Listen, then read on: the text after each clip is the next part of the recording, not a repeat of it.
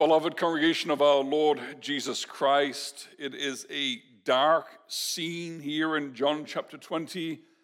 There is a woman in a garden, there are angels, there is a man, there is a tree.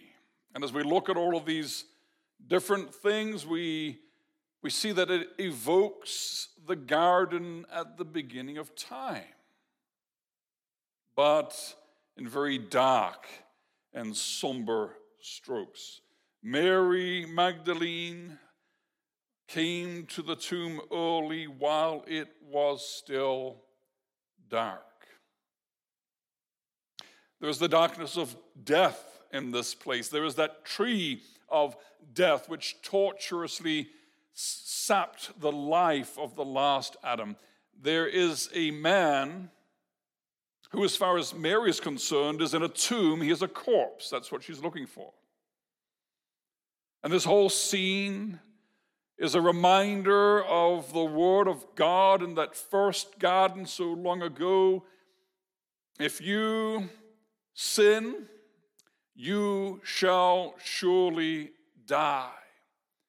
And then reading through those genealogies shortly after Genesis chapter 3, we read that horrible refrain, and he died, and he died, and he died. That's been happening for thousands of years to this point. Over and over, from generation to generation, people are reminded of the words of God to fallen man, "Dust you are, and to dust you shall return." And so in this garden graveyard, there is an atmosphere of despair and disappointment, and everything is dark, and all seems lost, and there might as well be that sign over the entrance, which is recorded in Dante's Inferno, that sign over the entrance to hell, "Abandon all hope, ye who enter here." Because the disciples are hopeless.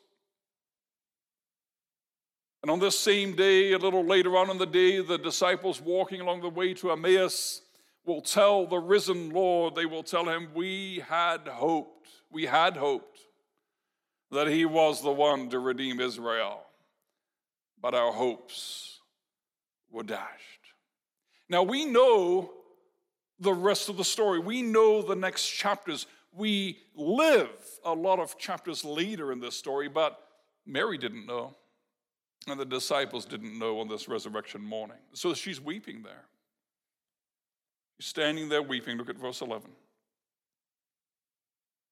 She's distraught. Jesus had driven 7 demons out of Mary Magdalene. He had saved her from the oppression of the powers of darkness, and Mary had faithfully followed the Lord, ministering to him with other women, supporting him financially out of their own resources. And Mary and the other women were there at the crucifixion and at the burial.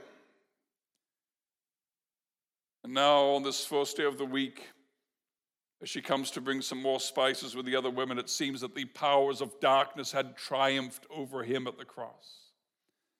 And her life is literally a perfect graveyard of buried hopes. Because of what use is a dead Redeemer? Things were looking so good. Things were just getting started, but they didn't finish well. The rabbi, the master, lies dead in Mary's mind. And to add insult to injury, it seems as though his grave has been desecrated by grave robbers because it's wide open when it shouldn't be. Brothers and sisters, often in the way that God works in this world, it is at the time of greatest catastrophe that he works his greatest acts of redemption. That's often God's modus operandi when things look absolutely hopeless and lost and there's no way out, that's when he brings salvation. And you think of the people of Israel having left Egypt, and they were being pursued by the armies of Pharaoh, and there they were with the sea in front of them and the hosts of Egypt behind them, and they were stuck, and there was no way out, and all was lost. And it is at that moment that God worked mighty salvation for his people. He opened up the sea, and he erased the enemy. Now the same thing is happening on a cosmic scale, because the crucifixion and the death of our Lord seemed to be the triumph of Satan and the kingdom of darkness.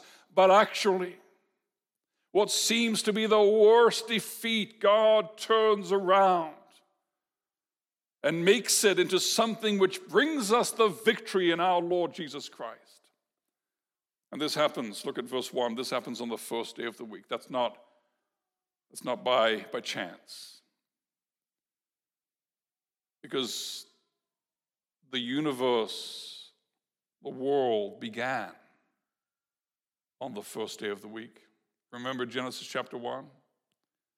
It was on the first day. It was on a Sunday that God began the work of creation. And he said, "Let there be light." And now in the darkness of this garden in Gethsemane, in the darkness, the light of the world bursts out of the grave, and the last Adam comes out of the earth, not as the object of an act of creation, but as the subject of an act of destruction. He has destroyed the power of death. He gets up. Look at verse 9. The scripture said that he must rise, and that verb means rise as in what you did this morning, many of you. You just got up. You just stood up. That's what Jesus did. He got up from the grave. Peter preaches about this on Pentecost Sunday. He says, death could not hold him, had no power. Because this is the one that Hebrews speaks about, Hebrews 7:16. This is the one who has become a priest not on the basis of a legal requirement concerning bodily descent, but by the power of an indestructible life. That's Jesus' claim to the priesthood. He has an indestructible life. He cannot see corruption. He is the fulfillment of all the ancient prophecies, also the one we sang about in Psalm 16. He is the one who said to the sisters of Lazarus, "I am the resurrection and the life." And so we know way more than Mary knows at this moment. You know how a kaleidoscope works? You put it to your eye and you point it at a light source and you turn it or you twist it.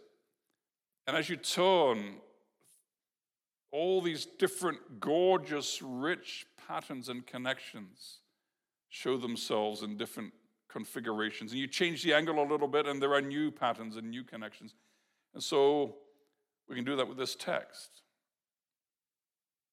Just look at it from a slightly different angle. There's a garden, and there is a gardener. There's a woman, and there are angels.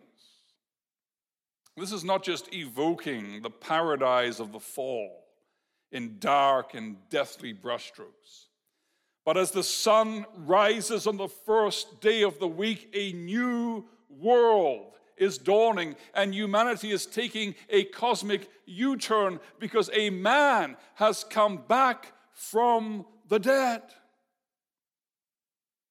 And you may say, well, that's not such a big deal because people have come back from the dead at other times in recorded history before this, and that's true. But they came back from the dead only to die again. This man comes back from the dead to live forever. And so here, We are millennia after that curse on Adam, fallen Adam. Thousands and thousands and thousands of years of people dying and returning to dust and tasting the bitter truth of the word of God that the wages of sin is death. And all those connected to the first Adam, all those connected to him, though they live, yet shall they die. Death comes to all men. But here is the last Adam.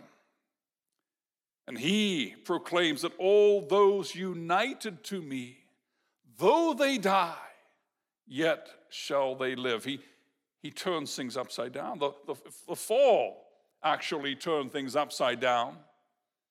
The fall put the things that are supposed to be up down and things that are supposed to be down up. And so the fall made heaven the worst thing and earthly things the best things. And everyone ends up with what they seek. And so if you seek things of this earth, if you seek the things of this fallen world, you end up in the earth. If those are the highest things for you, that's where you end up, in the ground, dead. But now Jesus has turned things the right way up. Earth is down, heaven's up. And in his power, we seek the things that are above. Jesus gets up and moves out of the grave, and you can see in our chapter, in our text, the grave cloths lie collapsed where he lay. And either he or one of the angels has neatly folded the headcloth in a separate place. Now, you may have read in past years, or this year, you may have read a text which is circulating on the internet about the meaning of that folded headcloth that is put apart, and that it supposedly meant to the Jews that the master was saying that he would be coming back. That's all just made up. It's not true. Be careful what you read on the internet. Jesus is gone. In fact, he's gone before the angels arrived. The angels didn't have to roll back the stone to let Jesus out. Later on in the same chapter, he comes into the room when the door is locked. Walls cannot stop our Lord in his glorified state. The angels descend and they roll back the stone to show to the world the gospel in 3 words: he is risen. The tomb is empty.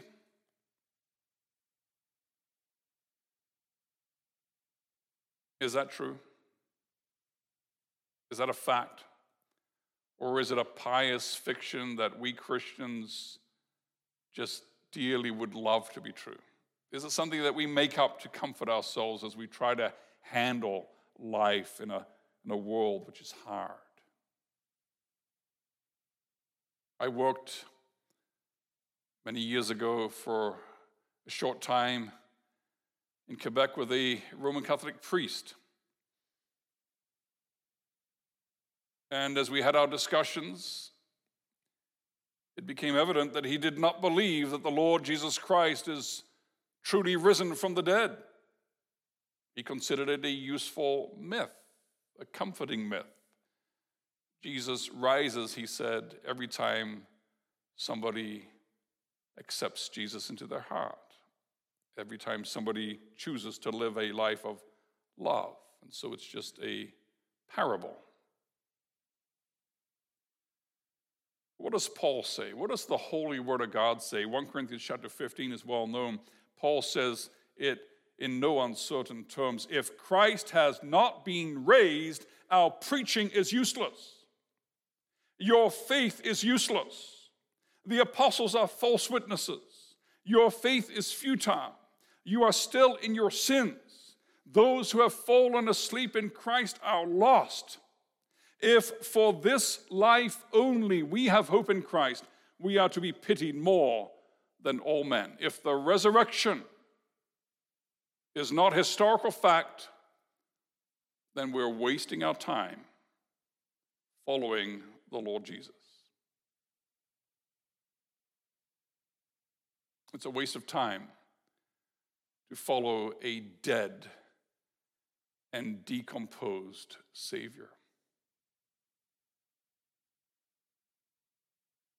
But praise God, the Christian faith is not subjective and not based on our emotions or what we would like to be true. The Christian faith is based on the solid facts of the great redemptive acts of God in history, and the resurrection in the historical writings is one of the most clearly and well attested to facts in historical writings. There are many, many witnesses from all kinds of angles. And to just give you one indication, there are many. The delightful mess of different perspectives and emphases and sometimes even seeming contradictions that we have in the gospel accounts do not bear the marks of a story called by co-conspirators. If a detective at a crime scene interviews the witnesses and they all use exactly the same words in exactly the same way, he knows they've gotten together to make up the story that they're going to tell the cops. It's not what we see in the Gospels. We see this delightful diversity of perspectives and descriptions, and some evangelists leave some things out and put other things in, and others vice versa. And that's typical of true and authentic eyewitness reports. There's something else that strikes us here in our text. There's something you wouldn't do if you were making up a story and you wanted people to believe it.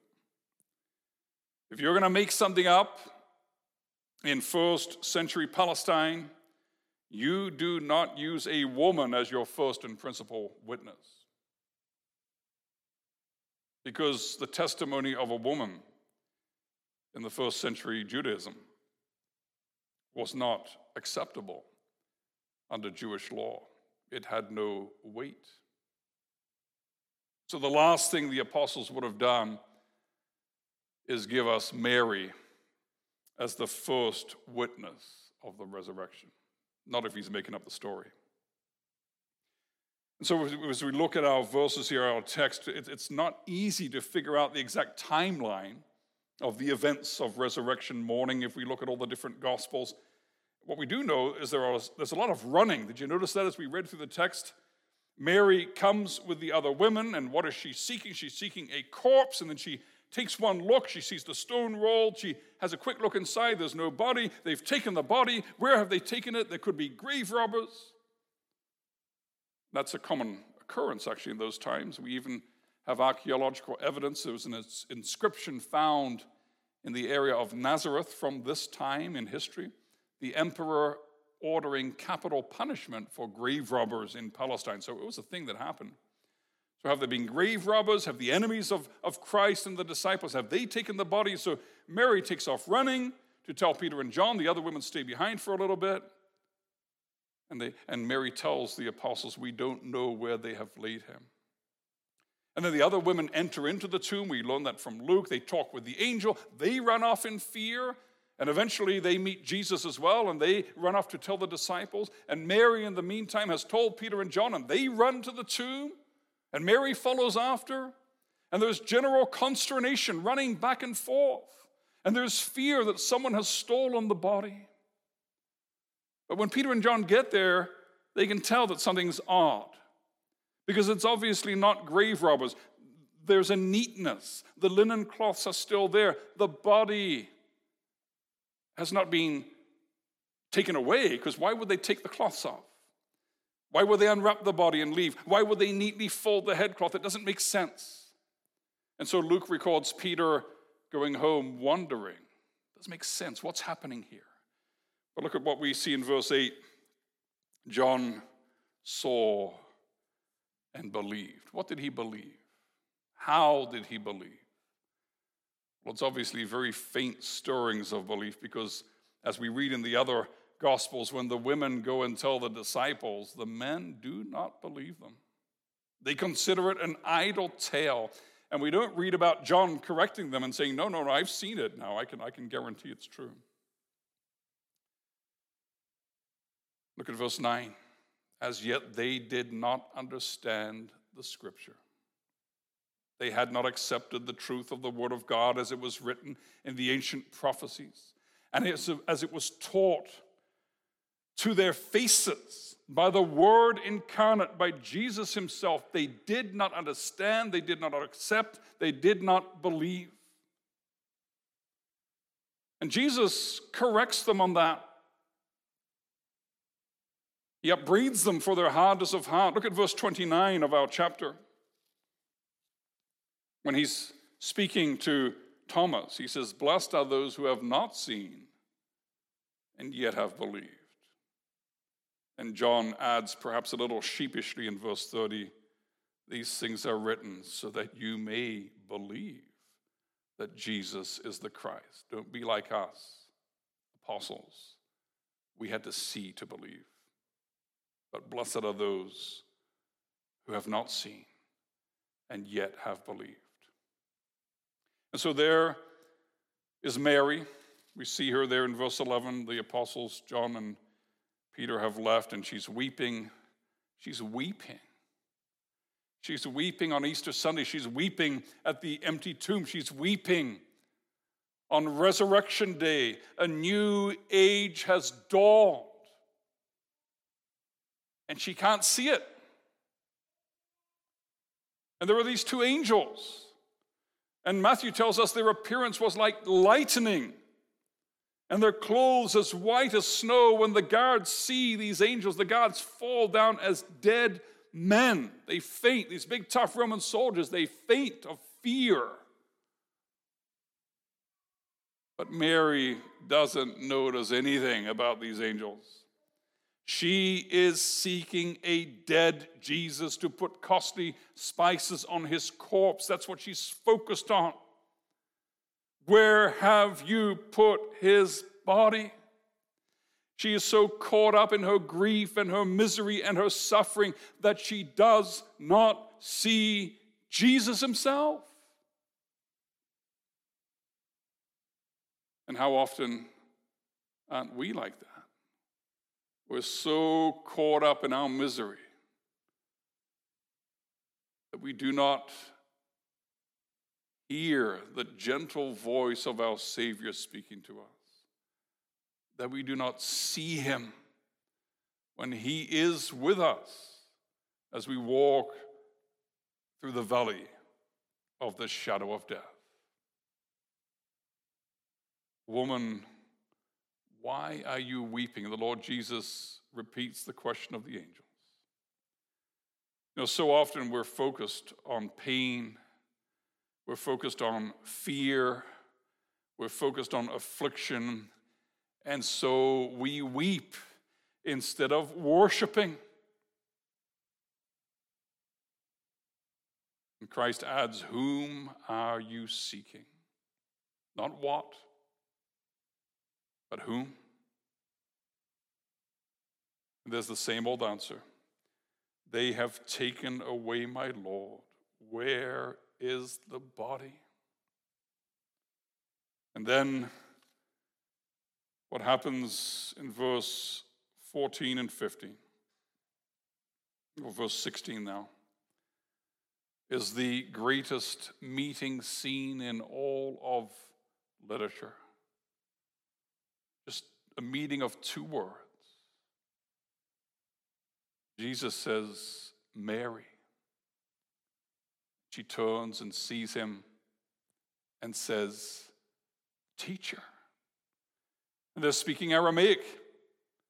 Jesus says to her, "Mariam." That word is enough. Even in his glorified state, he makes himself known through his word. She'd kind of looked back a little bit. She saw him. There was a man standing there. She thought that must be the gardener. We have to understand that before his resurrection, the Lord Jesus had no form or comeliness that we might desire him. But now he has a glorified body. He is the most handsome of men. He's the same Jesus. It's the same person, but he is glorified. And so Mary just simply doesn't process as she kind of glances backwards and sees someone there. Must be the gardener. But when he speaks in Aramaic, which is their heart language, then she hears, and then she turns around, and then she sees, and then she answers in the same language, Rabboni.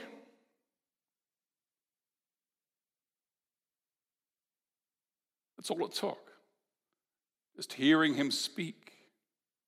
The good shepherd lays down his life for the sheep. He calls his sheep by name, and they recognize his voice. My sheep hear my voice. I know them, and they follow me. I give them eternal life, and they shall never perish. No one can snatch them out of my hand. Mary had been looking for the wrong thing in the wrong place. She'd been looking for a corpse. She found the glorified Savior. She was looking for death. She found life. She has in front of her the living, incarnate Word of God, and she didn't find him, but she was found by him. So many millennia before this scene, another woman, another garden, it all started there. Eve was looking for life, and she found death. Eve heard the word of God and turned from it and chose not to believe it. But now Mary in this garden, she literally embraces the word of God. She clings to the word of God. She worships the word of God incarnate. Rabboni is a title of glory. It means great teacher, Lord, and in some of the Jewish literature of the time, it is even used as a title for God himself. Brothers and sisters, this scene of Jesus with Mary, the most prominent of the women who supported Jesus, and the first one to be a witness of his resurrection. The scene tells us a lot about God. Woman was the first to sin, and woman was the first to believe. Woman was the first to reject the word, and woman was the first to embrace the word. This is not by chance. The Lord Jesus deliberately reveals himself first to Mary and to the other women. This is God's grace. This is God's love. This is God's mercy. That he puts the women first. What about the men? Where are the men? Well, look at verse 18. Mary Magdalene went and announced to the disciples, I have seen the Lord, and that he had said these things to her.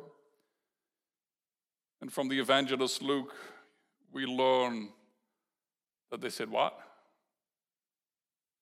No, we don't believe you, Mary. What you're saying seems to us an idle tale. The men get it wrong again. There in the first garden at the fall, man listened to the voice of his wife in unbelief and brought down curse. Shouldn't have listened, but he did. And now, he should listen, but he doesn't. Now they don't listen to the women testifying to the truth of the living word. The men got it all wrong. They're locked in a room in fear and unbelief while the women are worshiping the risen Lord. And brothers, this calls for humility and great respect for our sisters in Christ. So there is a message of Mary. She is an apostle to the apostles. Apostle just means someone who is sent. Jesus sent her. That's the verb in Greek, to send, apostello, I send. So Jesus sent her to the apostles with a special message. The other women have a message too that they have to give to the apostles. We learned that in the other Gospels. He is risen, go meet him in Galilee. But Mary has to tell them this, go to my brothers. See that in verse 17? Go to my brothers. I am ascending to my Father and your Father, to my God and your God. Go to my brothers. Jesus has never called his disciples brothers before. He's called them friends, but not brothers. And so we see that the essence of the curse has been taken away. The essence of the curse is a broken relationship with God. And now Jesus is saying, you are restored. You are welcome home. You are part of the family of God. You are my brothers. Mary was looking for a dead Jesus, but she found a risen Lord Jesus, her brother, her reconciler, and in him a God who is no longer judge, but rather a loving Father. So on this Resurrection Sunday, the Holy Spirit puts before you the same question. Whom are you seeking? Who are you looking for? Are you looking for a Jesus who is safely dead and buried? An interesting fact of history come and gone? A Jesus who offers nothing, who demands nothing? A Jesus who is dry and dusty and dogmatic and safely wrapped up in the theological constructions of the confessions? A harmless Jesus. So many spend their lives looking around, poking around the tombs, looking for a dead Jesus, a Jesus who is safely dead, so that he doesn't demand anything from us, so that we can continue in our dead worldliness or our dead orthodoxy or our dead progressivism. So many of us are content with a Jesus that we know about, that we talk about, but not a Jesus who comes to us and who speaks to us and who demands our total commitment and our total worship. And so many have not heard him speak the word and have not turned and have not seen him. So many have not turned and heard and seen the Jesus who is living and present, who is the power of the world to come, who is the light in the darkness, who is the life and healing to a world of death and brokenness. Brothers and sisters, we need to know Jesus and the power of his resurrection. And to know him, we need to hear him. And today again, the glorious, risen, living Lord Jesus is speaking to you in the gospel. One word from Jesus turned Mary's world upside down, turned despair into hope and darkness to light. Jesus speaks to you now, even now, in the darkness and despair and brokenness of your sin and suffering. Jesus says to you, I am the light of the world. And in the experience of the curse that the wages of death is sin, the wages of sin is death, and everything touched by sin is dead and dying, Jesus speaks to you and says, I am the way, the truth, and the life. Because the curse has been undone. The power of sin has been broken. Death has been vanquished. A new age has dawned, and Jesus is my brother. And God is my loving Father. And so hear his voice and turn and flee to him and embrace him and cling to him in faith and know him and the power of his resurrection. He is the light in the darkness of our hearts. He is the healing and the restoration to the brokenness of our lives. So we are in restored relationship with Christ, our brother. We're experiencing then our other relationships restored by the power of his Spirit. With God the Father, with our families, with our husband, with our wife, with our brothers and sisters. What it looks like to know Christ and the power of his resurrection. Are you seeing that in your life? In a world under God's judgment and righteous wrath, we have comfort. Your loving Father in Christ is not angry with you. Your sins are paid for. And the power of the risen Lord Jesus Christ, the power of his Spirit is working new hearts and renewing our lives and renewing, making all things new until the entire universe will be renewed and there will not be even the slightest remnant or remembrance of sin and its destructive consequences. That's what the Lord is doing now. And in that hope and in the power of the resurrection life, let us go forward from this moment and from this day.